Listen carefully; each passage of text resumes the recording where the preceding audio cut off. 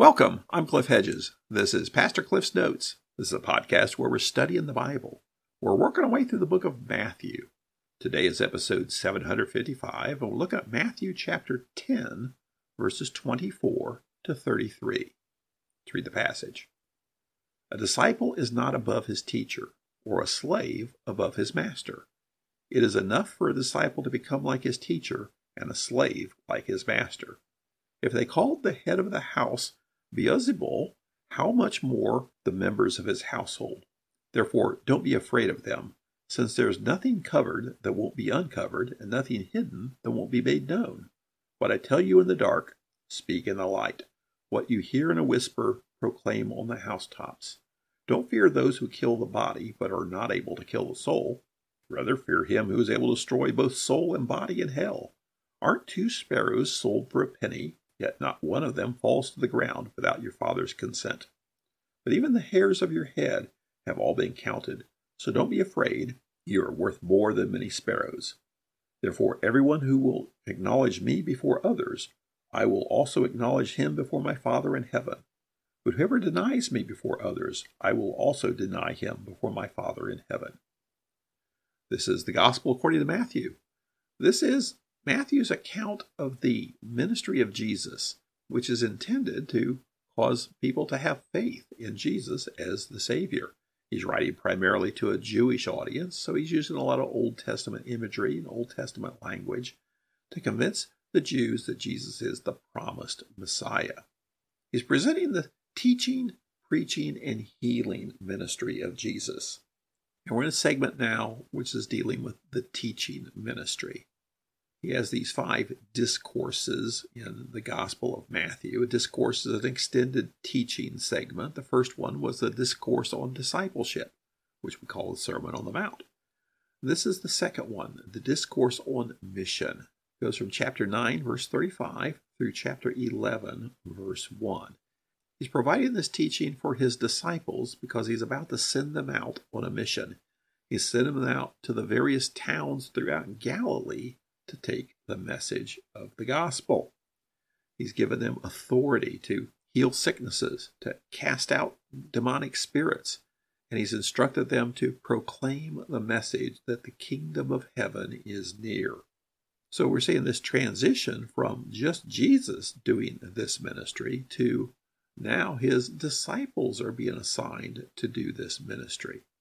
And a lot of the teaching that we're in now is really beyond the scope of just this mission that he's sending his disciples out on. The hostility to Jesus, the pushback against Jesus, hasn't gotten to the full force yet that it will.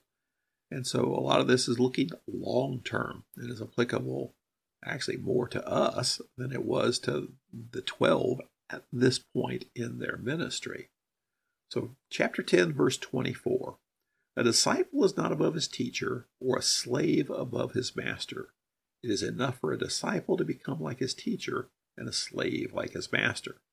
They called the head of the house Beelzebul. How much more the members of his household?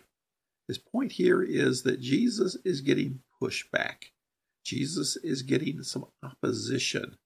In fact, Jesus will be persecuted. And his point here is that his disciples should expect the same. So a disciple is not above his teacher, a slave above his master. Point being, if they treated Jesus badly, his followers should expect no better treatment. They will be treated badly also. Now, verse 25, it's enough for a disciple to become like his teacher and a slave like his master. There is within the New Testament this idea that we will become more and more like Jesus. I don't think that's the sense here. It's more that become like his teacher, slave like his master, in that to receive pushback, to receive criticism, to receive persecution, even to receive death. And that is to become like the teacher. Then he says, if they called the head of the household Beelzebul. Now the King James says Beelzebub, and that's actually a misspelling of it, and that means Lord of the Flies.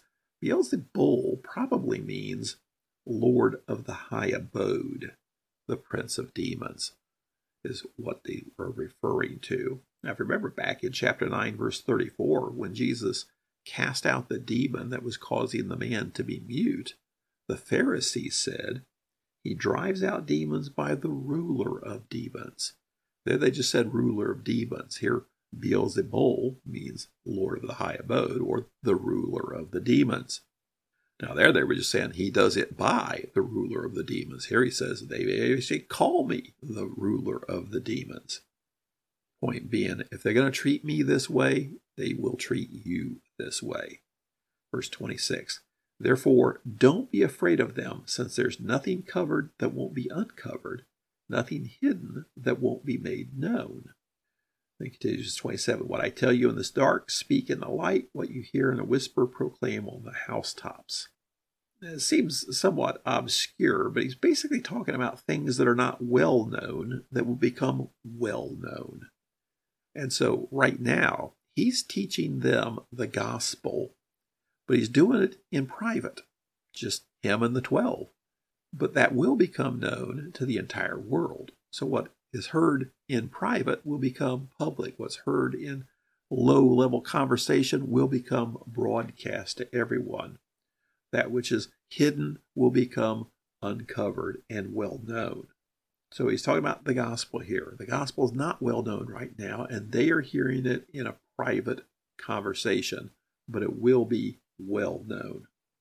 Verse 28, don't fear those who kill the body, but are not able to kill the soul. Well, this is back to they're treating me badly, and they will kill me. Don't be afraid of them.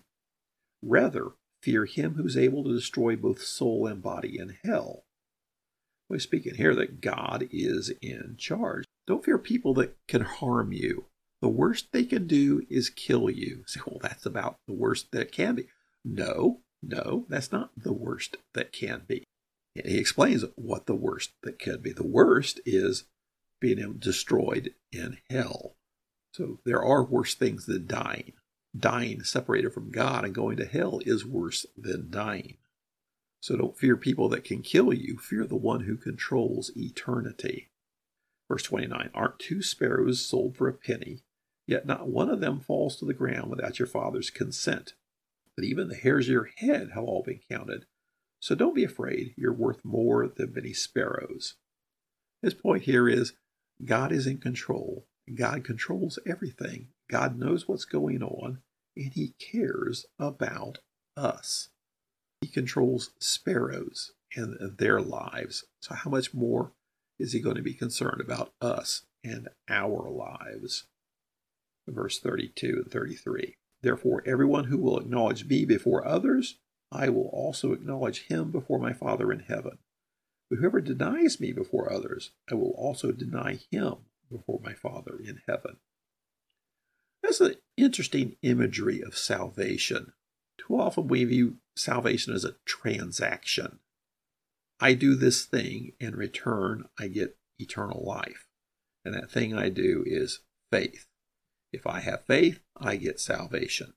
But here Jesus is saying that God provides salvation only on Jesus' say-so.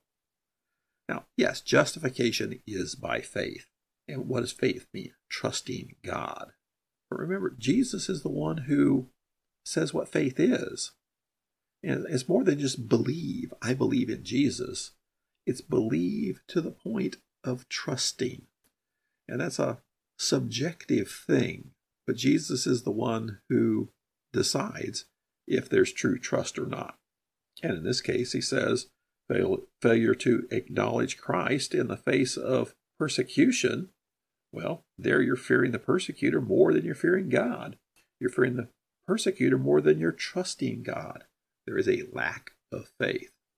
So he uses this imagery here to say, if you fail to acknowledge me in the face of persecution, I will not acknowledge you before the Father, because it's up to me to determine if you have faith. And that would be a lack of faith. Now, all this is providing a word picture. The point being that Jesus has already gotten some pushback, and it's going to get worse. They're going to start plotting to kill him very soon, and he will be killed. He will be executed at the hands of the religious leaders. And his point is, don't expect any better treatment than what they provide me. And there will be great pressure to not follow me, to deny me. And he says, don't fear them. The worst they can do is kill you. Fear God, who controls eternity. And if you do fail to acknowledge me, that shows a lack of faith. That shows a lack of trust. And so the challenge for us is, will we remain faithful? Will we trust him? Matthew presents Jesus' ministry as teaching, preaching, and healing. And he's now passing that on to the disciples. That's their mission, to preach and to heal. But there's an outcome to this, so that people will come to faith. And so the challenge is to proclaim the message of salvation, even in the face of opposition, even in the face of persecution. And the challenge is trust God more than we fear the opposition. Thanks for joining me. Join me again next time as we continue working through Matthew.